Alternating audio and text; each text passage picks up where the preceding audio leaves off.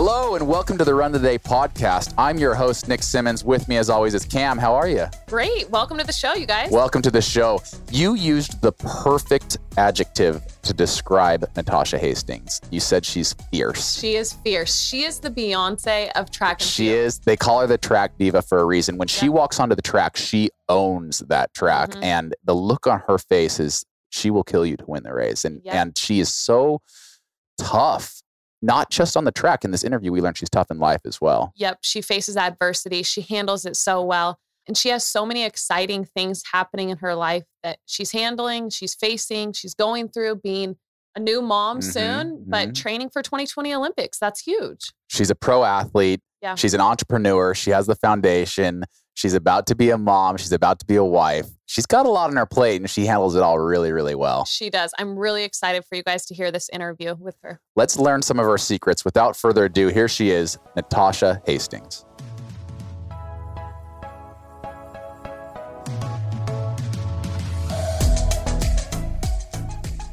All right, here she is coming to us from Austin, Texas. It's Natasha Hastings. Natasha, how are you? I'm great. How are you? I'm good. You're a little bit pregnant, though. Certainly more pregnant than I am. Congratulations, first of all. How's it going? Your first baby.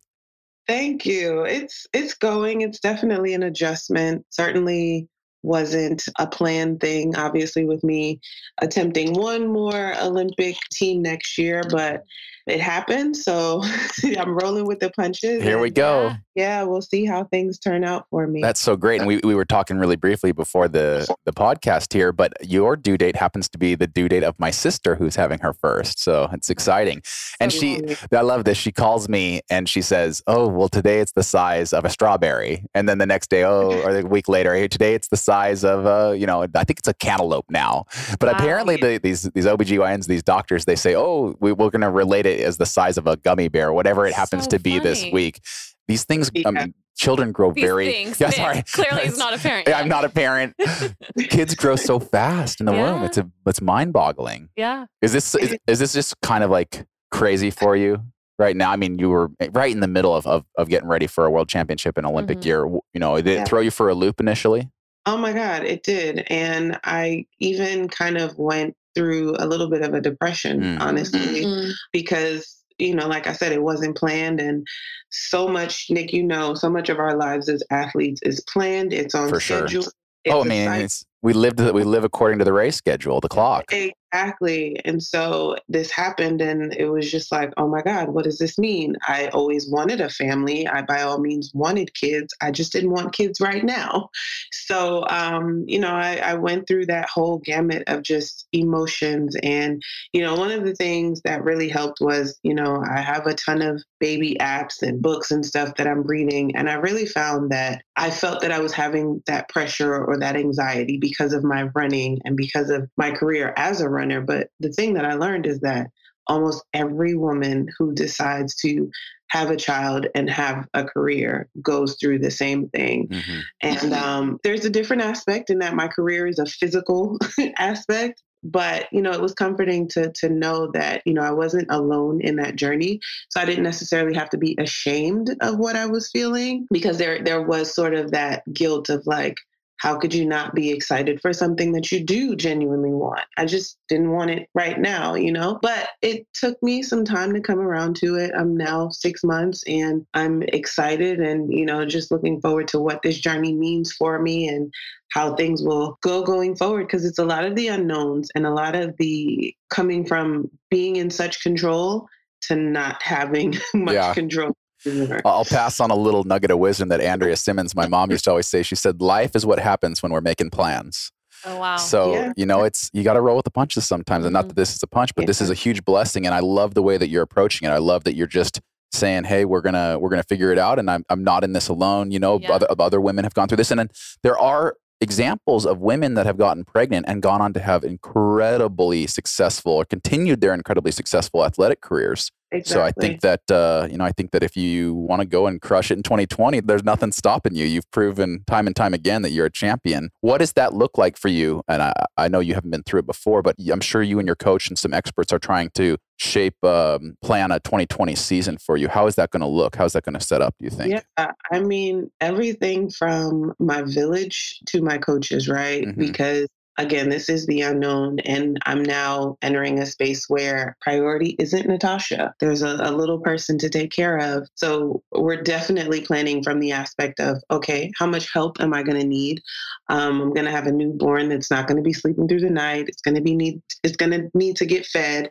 But the fact of the matter is, I need my body and my sleep to do my job. So, the conversations from that of, the type of help that my fiance and I will have in terms of, he's also figuring out his life. He's a retired NFL player now looking into doing some coaching. So, whether he'll be here full time or not, figuring that out, figuring out will my mom be able to help. And then, of course, there's the obvious side of, what the recovery is going to look like for me, God willing. I'm hoping that I don't have to have a C-section, because we know recovery from a C-section is a lot longer and tougher than having a vaginal birth. So, even planning that with my doctor and planning that this baby cannot come any later than September 2nd. Yeah. Because we got training to do. Exactly. So, there's so much planning from that aspect. And while planning from that aspect, it's different now because, again, I'm not number one anymore. I like that. So it's about making sure that, I have a healthy pregnancy, healthy baby, and then, we'll figure out the rest in between. But we're definitely having the conversations now.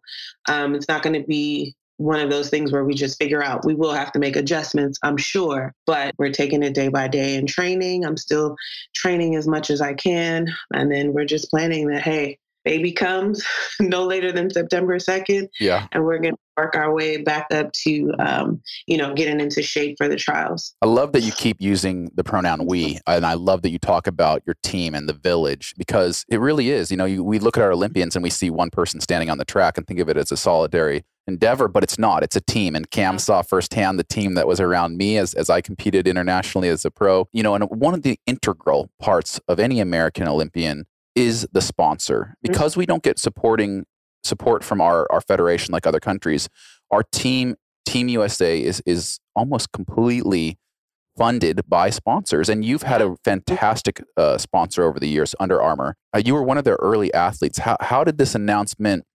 Well, first of all, I'm curious how you broke the news to them. And second of all, I'm curious what their response was. So interestingly enough, going back to what I said earlier, the depression, what does this mean for my job? Will I have that support? Because like you said, that support is so necessary to continue our careers, right? Because for me, it was like, I want to have a baby, but I also want to live out the dream that I had to try for one more Olympics. And like you said, a lot of people don't realize we have to cover our training, and that's our coaches, strength coaches, massage, like we cover that. So, we have these sponsorships that help with that. And I was deathly afraid of what my sponsor would think about this, because as it was mentioned in the Times article, we're considered independent contractors. So there really isn't anything in there to protect us or, provide for maternity leave. So I was a little delayed in telling them for out of fear and, going through the emotions on my end. But surprisingly, they were incredibly supportive and even almost hurt that I was afraid to tell them.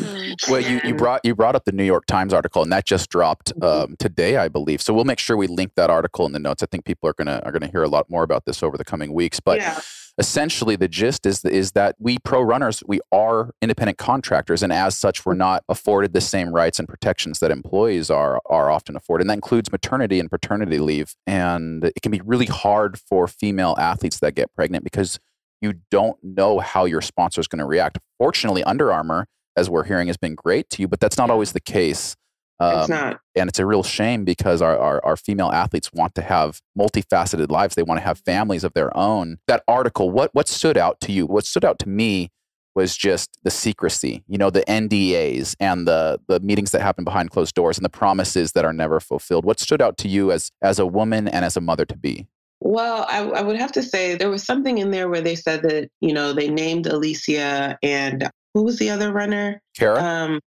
Kara, her baby was in the NICU. Right. But they also mentioned that so many athletes had also spoken, but didn't want to, they wanted to speak under anonymity. And that spoke volumes to me because for several reasons, even in myself, this was something that I had to search within myself that I've spoken publicly about in the past in my career. I've almost stifled the personal desires that I wanted because it's almost like if you want to have a family, as an athlete, you're not taken seriously. Mm-hmm. And it's like, why does it have to be that way? We can still very much want to have a family, but still very much want to be an athlete and have that be a priority in our lives. And it struck something in me because it was like, this is something that I have, the past couple of years been speaking about, that we as women should not sort of deny ourselves of the things that we genuinely want because we're an athlete. Because we're an athlete, we're not supposed to want these things. But when I found out I was pregnant, I found myself going through that very thing that I am preaching, And so knowing that there were also women that, whether we don't know the full scope of it, whether they had children and, their shoe companies cut them or, whatever the case may be. But it's like, this is a real thing. This is not something that, again, that I was in by myself. And I do think that it's unfortunate that we as women are faced with those choices. And unfortunately, I don't think that, men are faced with the same thing. Men can, and for a plethora of reasons, but men can start their family and no one thinks twice about it. But, for us as women, we have to think twice almost when these things happen. And it just really stood out to me that as female athletes, we have had to suppress a lot of things for fear of not being taken seriously because we desire to have a family. And I don't think that should be. I agree. I couldn't agree more. Me too. I'm just going to take a minute to shout out Under Armour. I've read some of these contracts before, and it's almost as if the shoe sponsors, they view getting pregnant as an injury. I mean, it's really almost the way that the contracts read. It's like if you don't compete for this amount of time due to injury or something else, then you can get reduced. They almost treat it as an injury, and it's just a shame. They could take an advantage of the way Under Armour has of saying this is an awesome story. This is something that we want to support you at, and so just a shout out to Under Armour for the way that they've handled this, and I think that it builds loyalty with the people that are hearing the story. It builds loyalty with the athletes. And if I know Natasha Hastings, she's going to lace up her Under Armour spikes and rip some intervals in 2020. Yes. And, I would also hope that, I've been with Under Armour since 2012 and we've definitely been on a roller coaster ride together. And that is one thing that, looking back on things, I really shouldn't have been afraid to tell them what was going on because they've truly had my back in some moments that they could have walked away, but they didn't. And one of the things that I have consistently spoke about that makes me proud about being a part of UA is when I met with them for the very first time before even signing with them. They wanted to meet with me to make sure that I felt fit in with the company and what it was that they were looking for in an athlete. And I'll never forget, number one, I met with a woman and her comment to me was, we're looking for the female athlete that can stand next to Tom Brady. We're not looking to have the female athlete be in the background of our male athletes. And I can say that is something that they have genuinely stuck to from the time that I've been a part of the company. They have definitely championed the female athlete and definitely made it a priority to make sure that we are represented. So while I was shocked, it shouldn't have been a shock because I have to say that they have done a tremendous job of empowering and uplifting women in sport. So I think it's incredible. And you were one of their first, if not their first track athlete, were you not? Monica Hargrove, who was actually, they'd signed her a couple of years before I signed with them. I think they may have had one other girl before, But for sure, Monica Hargrove was there before me. And then now, of course, they have a distance, Aisha Proud, Lear. Mm-hmm. I always the Lear. And then Rachel Schneider. Yeah, they've grown their stable considerably in the last few years. Cool. Yeah. Well, you're one of the originals, and you've been a great ambassador for them, and they're very, very lucky, very fortunate to have you. And I'm glad to see them supporting you through your pregnancy. But I want to talk about how you got into track and field in the first place. You've just had such an incredible career. What got you into running when you were a kid? So I always say that I was born into it. And by that, both of my parents are immigrants and they both came to the United States on athletic scholarships. So they ran track at New York Tech Institute. Funny enough, a few weeks ago, my mom was inducted into their Hall of Fame. Oh, that's cool. For track. Yeah. And my mom made the 84 Olympics for Trinidad. So it was something that I just remember seeing pictures of them around the house. My dad was a coach at their alma mater. So I used to go to practice with them. And then my mom would take me to a meet that actually still exists now called the Colgate Women's Games. And anyone can enter into this meet. And from there, my coach, who found me then at 9, and he pretty much coached me all through high school. That was when I officially joined a team and got some form, some good training, and just kind of took off from there. But I remember running for as long as I can remember. It's incredible. And you ran through high school, and I think you went to, was it University of South Carolina? I did. Gamecocks? Gamecocks. I love it. Did you enjoy your time there? I did. If there's a time in my life that I could go back and do over and not change a single thing, it would be college. Oh, that's great. That's cool. Did you turn pro after your senior year? After my junior year, your junior year. Okay. Yeah. And then just too many accomplishments to list as a pro. This is a question that I'm really curious. I didn't know that your parents were immigrants. Did you ever consider competing for Trinidad or another country, given that the United States' qualifying system is just so intense, especially for the 400? Right. Okay. So technically I could not run for Trinidad because my mom was actually born in Great Britain. Oh, interesting. And my dad was born in Jamaica. Okay. So in high school, I did consider running for Jamaica. I got a little snub and the comment was made, oh, let's be real, she'll never make a U.S. team. Oh. This was right for the World Juniors. That's when Jamaica had the World Juniors, actually. Yeah. And so I kind of took that and I was like, whatever. Chip on your shoulder. Let me just go ahead and prove you wrong. Yeah. Exactly. So I run a couple of times for Team USA on World Youth, World Juniors, some Pan Am teams. And then when the time came to turn pro, the conversation came up again, but now for Great Britain. But I, at that point, was like, I've run so many teams with Team USA. I've gone to university in US. I think I'm going to take the U.S. route. And it's a conversation in hindsight, money-wise, it might have been a wise decision to run for Great Britain. However, looking back on my accomplishments, being a part of Team USA and the women's 4x4, I'm a part of a legacy that I don't think I would have gotten to be a part of anywhere else. And just being a part of that legacy, it speaks more than any amount of money that I could ever make. So I'm happy to run for Team USA. It's definitely not the easy road, but, I'm definitely happy with the choice that I made, being able to look back at the accomplishments that I've had over the years with Team USA. Well, I speak for about 330 million Americans when I say we're pretty happy you made that choice, because you've been such an incredible asset to Team USA. And Thank you.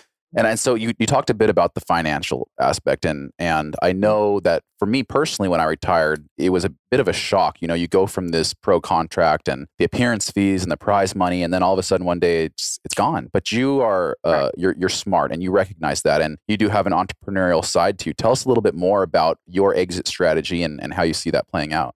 Man, so I took on a couple of projects where, first of all, I was just like, I wish I could pinpoint. I would say it was sometime around after Rio. I initially, probably about 15 years ago, decided I was retiring after the 2016 Olympics.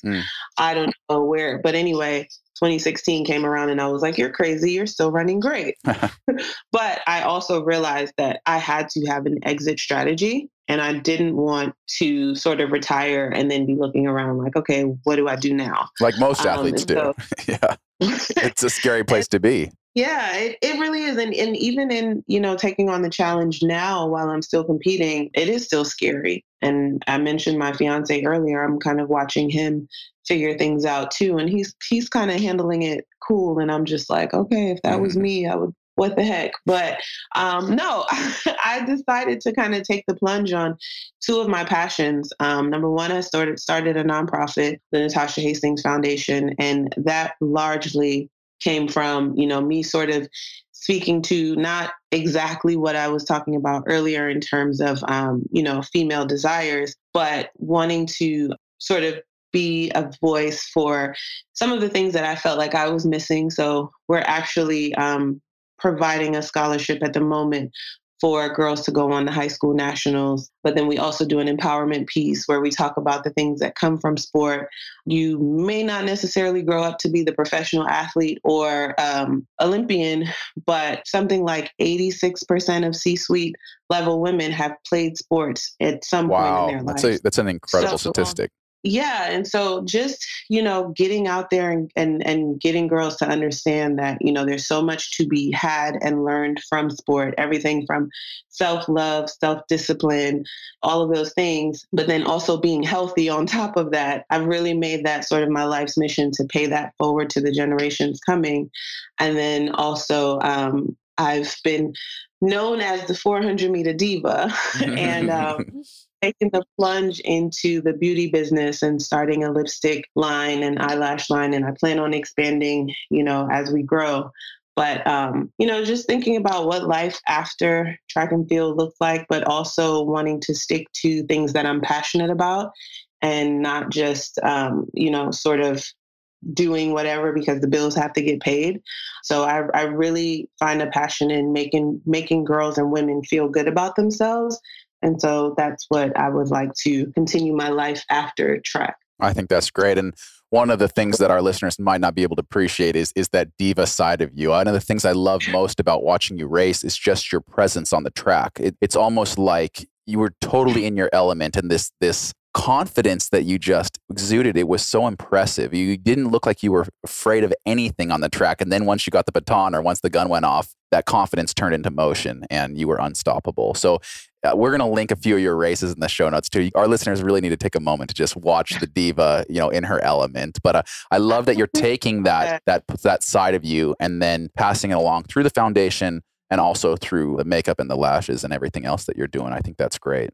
Thank you. Well, what's next for you, Natasha? Tell us.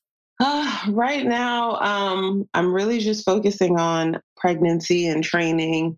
We're pitching a few docuseries ideas to kind of document the rest of my pregnancy and then, of course, training for 2020. So that's one of the things that we've been working closely on. And then, of course, keeping things going with the foundation. They have high school nationals coming up in a few weeks. So getting our scholarship applicants in and looking those over and granting them to some deserving athletes. Yeah, I think that's it on the menu for now. That's just it. You're pretty full busy. plate. Yeah. Well, we can't take any more of her time. She's got a lot of work ahead of her. But thank you so much for taking the time to chat with us and share your story. I just am so inspired that you seem to approach these. And I know we don't see all the meetings that take place behind closed doors, but you approach every single thing that comes your way with a deep breath and a well thought out process and an air of confidence that I wish everybody had. Yeah. Well, I certainly try. Thank you. I know this might be premature given that you're 6 months pregnant, but do you know what season opener you will be eyeing in 2020? Because I want to see you run again. Me too. I just know that it will be in sometime in March. Okay. I don't plan on doing indoors unless you know how that goes, where we're just training, and you're like, I need something to break this up. Yeah. But the plan is to probably open up somewhere around Florida relays, Texas relays time. And blow off a little rust. Yeah, exactly. Yeah. Exactly. The way that the World Championships is structured this year, you're going to actually start training before a lot of your competitors. I know. That was one of the things that I was like, this might be a huge advantage for you. Yeah, I definitely thought about that. You didn't want to race in Doha in October anyways. Oh, man. honestly, these 2 seasons, World Championships and Olympics, Nick, it's going to be tough for some people. It's going to be really tough for some people. It is, but it's a true testament that the people who should be at the table making these decisions for us, i.e. the athletes, are not at the table. But Natasha, you're going to rile me up, okay? If you start talking about governing bodies, you're going to get me riled up. That's why I said it's another podcast. Sorry. Yeah. Natasha, you're amazing. Can't wait to watch you run again. Wishing you and your fiance and your baby nothing but the best. Yeah, you're going to be an incredible mama.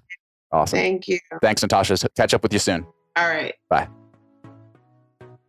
A big thank you to everyone for joining us on that episode. If you want to find out more or listen to other episodes, go to rungum.com/podcast. Also, please make sure to subscribe on iTunes or your preferred player. I'm Nick Simmons, and you've been listening to the Run the Day podcast. Until next time.